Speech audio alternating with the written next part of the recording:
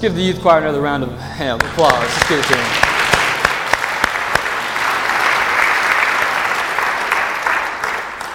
them. I'm Jacob Main. I was asked to preach this Youth Sunday, and it's really an honor because there's so many awesome youth in this youth group, and they're all so involved. And I was thinking about what I was going to preach about. I knew this was going to be like the end of a big week because some of the other youth were asked to do other things in the church, and they've all done a wonderful job with it. Last night was a new song concert in town, and so I have to preach the night after the new song concert. I don't see how I'm going to be able to top that. And I was thinking, man, no matter how hard I prepare, no matter what I think of, it's almost like I'm not going to match up to this high expectation for what people might have from the night before. It might not change someone's life the way, and I just won't match up. But it kind of goes with what I do want to preach about tonight. It's about how we try to match up with things around us. The title of my sermon is What is Good, and what's good enough to get us into heaven. When you think about what is good, like good for me is Tuesday after school, free Frosty Tuesday at Wendy's. When I go and I order me a big Baconator and I bite into it, that's good. My taste buds are happy, and I'm happy, and my Frosty's good, and life's good. Good. Go home, listen to the radio, favorite songs on, it's good music. If I smell something good, that's a good smell. So anything that we find that's pleasing to us, we call good. If it's not pleasing to us, we assume it's bad. Like versus the Baconator, if you were to go home and find some leftovers in the fridge that passed their date, that would be bad. So we also have another type of good and evil, though. We have good and bad, but we have good and evil. God is all good. God is perfect. We as people, we're evil. We're sinners. Romans 3:23 tells us, for all have sinned and fall short of the glory of God. I would like to share a part of my personal testimony. That, I was raised in a Christian home. And so I accepted Christ at an early age. And I believed in Jesus Christ. I knew I was going to heaven. I got baptized. And my parents got divorced earlier in my life. And to start middle school, beginning of my 7th grade year, I moved to my dad's house in Warner Robins. And when I went up there, I was excited because it was a brand new start, a clean slate. You know, I had a chance to impress the coaches and get on all the sports teams I wanted. I had a chance to make new friends, be popular. I had a chance to make my dad proud of me. And that's all I wanted. I had this chance to start over and be good. That's what I wanted to be a good person. And so every day I would wake up in middle school, I would go to school, I'd work hard to make good grades. And then I'd go to the practice field, and I would try to do good at practice so I could do good in the games. And so I could make my dad proud of me so I could be a good son. I wanted to make good grades so my teachers would think I'm a good student. And at the end of the night when I'd lay my head on my pillow, though, looking back on everything that I've accomplished and the things I've tried to do and failed, things I've accomplished and actually succeeded in it, I wasn't happy. I wasn't complete. Even though I tried so hard to do good. And I just wasn't happy with what I had done. And it's because as humans, we're created to greater purpose than just going the ways of men and trying to do good. There's nothing wrong with trying to do good. I mean, we're supposed to do good works and stuff. But we're created differently. See, when God created earth and created us humans and put us on the earth, He created us to worship and glorify Him. He created us to love one another. And it was this perfect world. But then sin came in and corrupted it. Ruined us as people, and we turned our backs to God. But God is two things. God is all-loving, and God is all-powerful. And what I mean by that is no matter what we do, God's going to love us. Anything God wants to do, He can do. And some people would argue against Christianity by saying that God's all-loving and all-powerful. Some people would say that if God is all-powerful and all-loving, then we wouldn't have natural disasters. As people, we wouldn't tear each other down and go to war with each other. We'd be kind and loving all the time, and God could step in if He was all-powerful and prevent us from hurting each other. But God is all-loving and all-powerful because He's given us the greatest gift of all. He's given us His Son, Jesus Christ, and He's given us free will. And what I mean by free will is that we have the choice to choose Him or not. because it wouldn't be us loving God if we were forced to love Him. He could have created us to where, like a machine, we were forced to love Him and bow down and worship Him and glorify Him. But He loves us so much. He gave us a choice to choose Him. And we try to find purpose in life, going through trying to do good things like I was through middle school, through trying to do grades and sports and be popular with friends and stuff. But have a greater purpose.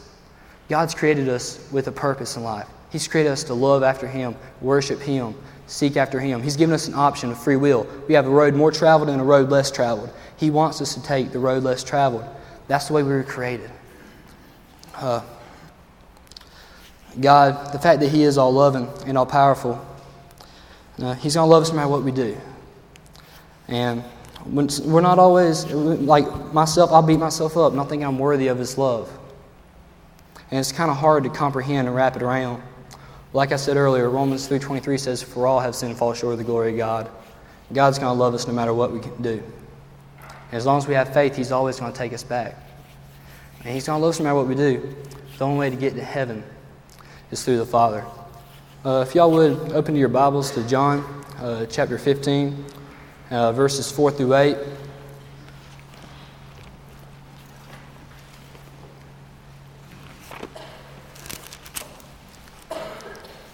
And in this scripture right here, Jesus is talking about, He's giving an analogy to help explain the type of love we need to have and the way we need to seek after Him.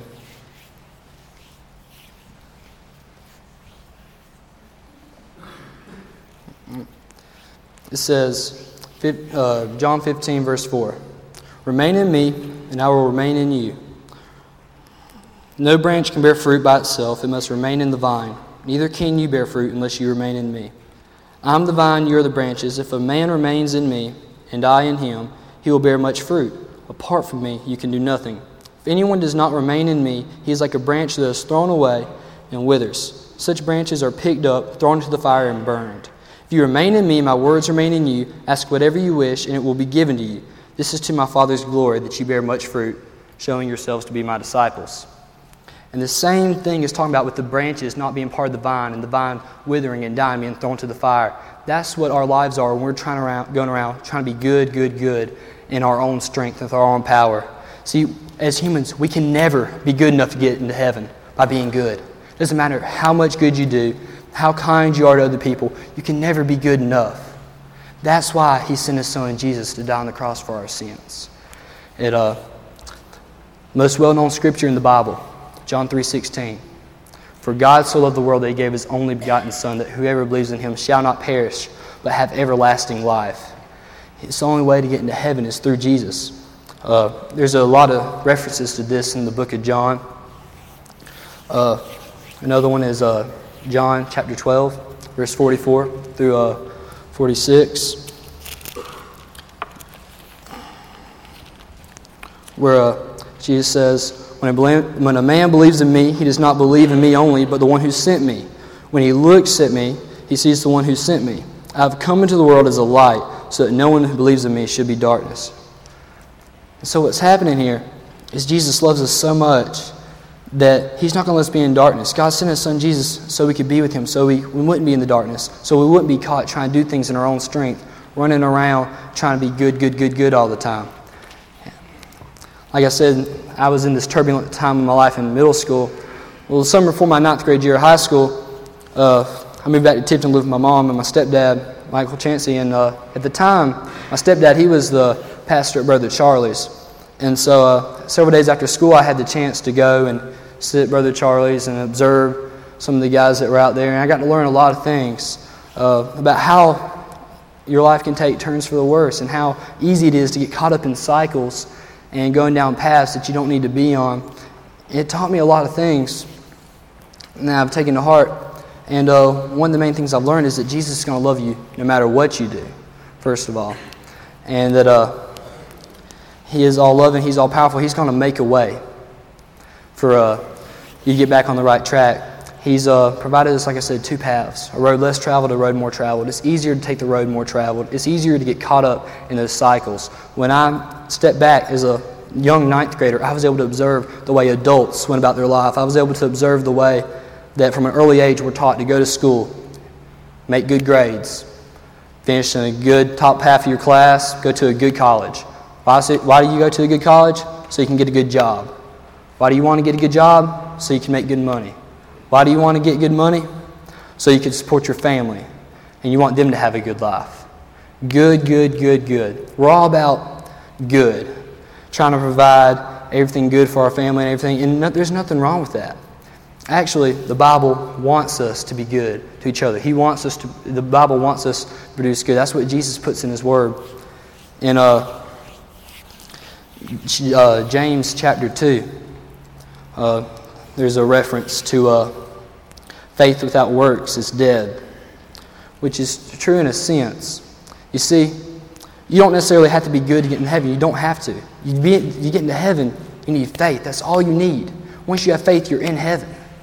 But once you make that commitment to Jesus Christ, once you're in that personal relationship, and your God's not a faraway God you're trying to be good to impress so you can barely get into heaven, once you see that it's a personal relationship with God, then good works should flow from you.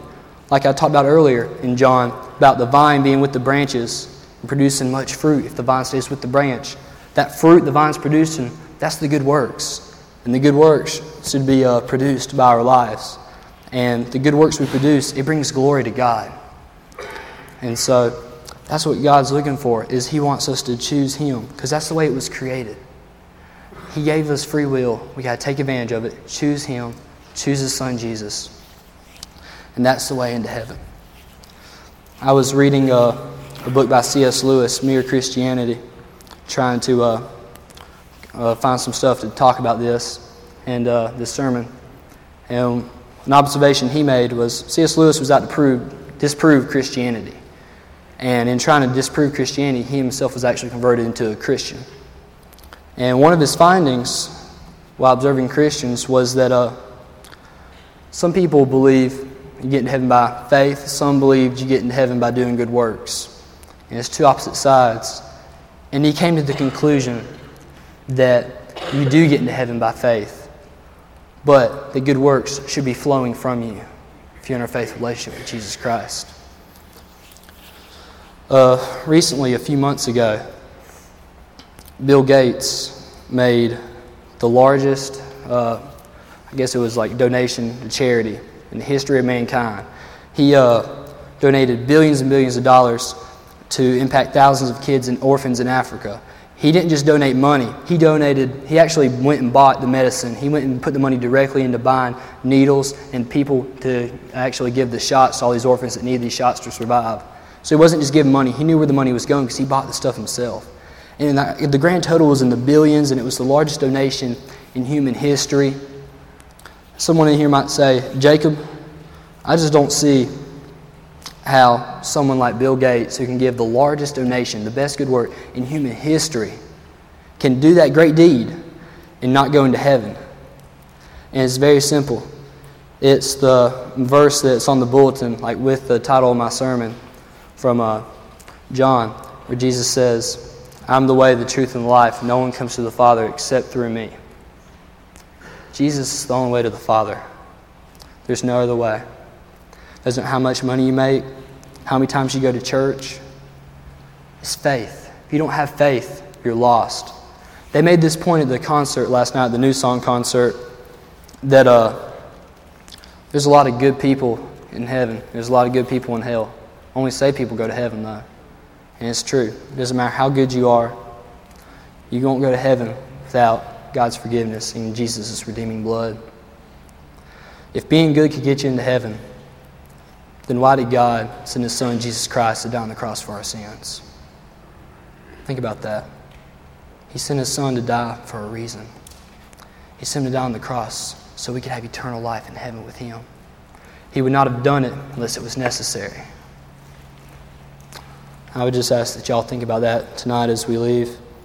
It talks about that in Galatians chapter 2, about how we need faith to get into heaven.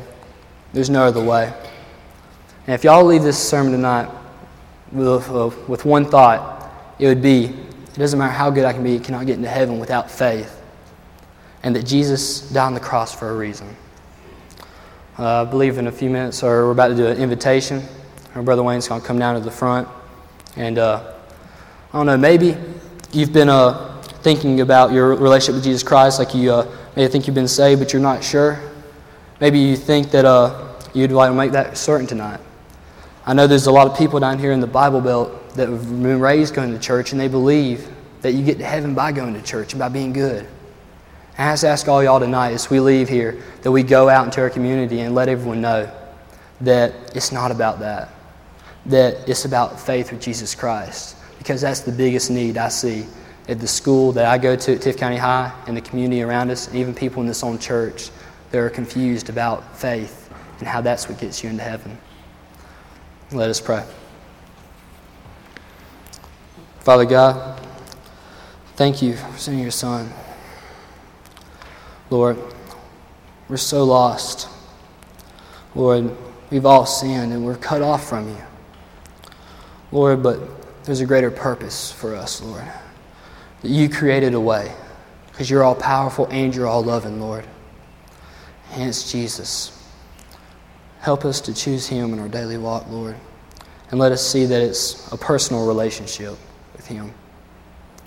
In your name we pray. Amen.